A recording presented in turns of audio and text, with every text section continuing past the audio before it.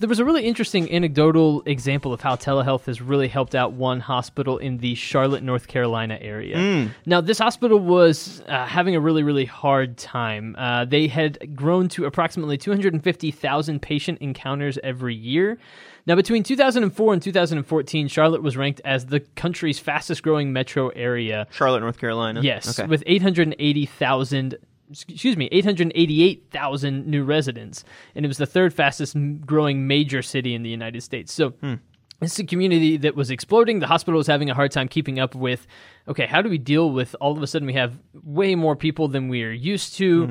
How exactly do we keep up with the patient load that we're experiencing right now? And so due to that volume increase, especially for patients seeking psychiatric services, it was becoming a harder and harder thing to deal with.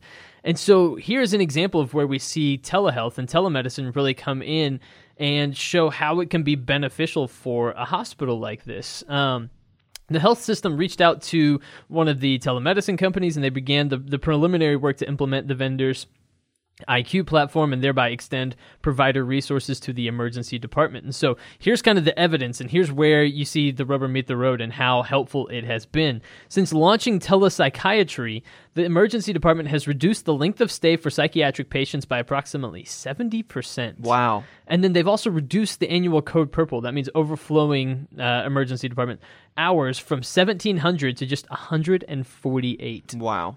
That's huge. That's a huge cut. And really shows how when telehealth is brought into the right aspects of medicine, the ones that I think have the most opportunity for immediate benefit, that you see that kind of immediate benefit. I think if the infrastructure is there for psychiatric services, psychiatric services feel like more accessible for telemedicine often than even primary care sometimes. I mean, that might just be a hot take of mine, totally uneducated potentially, but the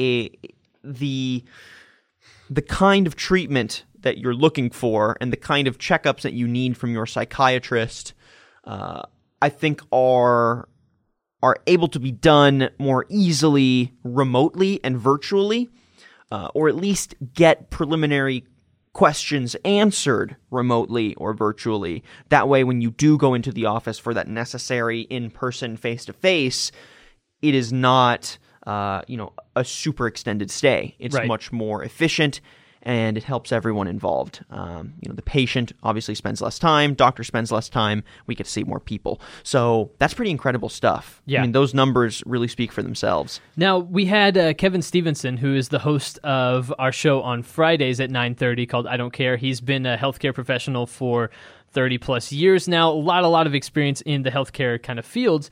And we had him on Market Scale Mornings a couple months ago, and he had this incredible stat about emergency rooms and how telemedicine can really benefit. And I wanted to play a clip from that real quick. If somebody does need to access physical services, absolutely, they need to do that. Right. But Harris County Health Hospital District in Houston years ago did a survey on really what the number of patients who access the emergency room, what percentage are actually appropriate, and they found it was only 5%. Wow. And so that's why health systems are taking a look at really just, again, the appropriate utilization. So 5% of people that go into an emergency room actually need to be in an emergency room. How crazy is that? So that's another space where telemedicine and psychiatry, I think you're right, is a fantastic outlet for it, because there's not. You can see what you need to see, I think, through telemedicine in psychiatry. And I could, again, be totally wrong. A psychiatrist could call in and be like, Tyler, you're an idiot. And I'd be like, yeah, okay, thank you. That's totally fine. I agree with you. But it's more about being able to kind of be like face-to-face, but you can do that via telemedicine. Right. Whereas sometimes you need to be able to see symptoms if you're a doctor, to be able to say, yes, this leg is broken or not broken. Right. Something along those lines. Or at least get a better sense for what symptoms or issues or concerns are before a patient ever steps into your office. Right. And that can all be done virtually through telemedicine, telepsychiatry.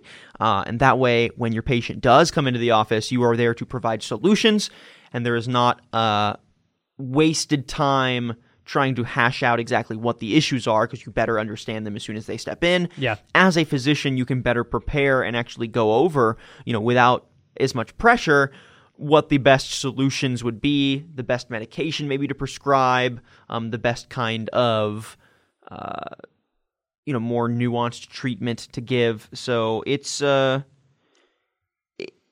is a powerful platform. I just think it needs to be rolled out where it's needed most. Yes. Instead of transitioning all of your care to telemedicine, I think there needs to be kind of a slow churn of it. Sure. And a kind of a tried and true process. So we're going to try it out here. If it works, great. We'll expand it a little more. I feel like that's just the best way to get a better sense for what your patients in your community need. Definitely. Clearly, every community is different. So definitely. Yeah. And one of the huge benefits, and we talked about this to Kevin Stevenson on the Market Scale Mornings that he joined us for, and you can obviously go back and watch that on marketscale.com. But one of the things we discussed with him is the benefit of telemedicine for rural health providers, right? Where people are a little further out, takes a little longer to get to hospitals, that sort of thing. You can respond to emergency situations via telemedicine a lot easier, and that really benefits those hospitals. definitely. This was a snippet from Business Casual with Daniel Litwin and Tyler Kern, your B2B morning radio show. Tune in Wednesdays and Fridays at 9 a.m. Central on the Simple Radio app or marketscale.com/industries.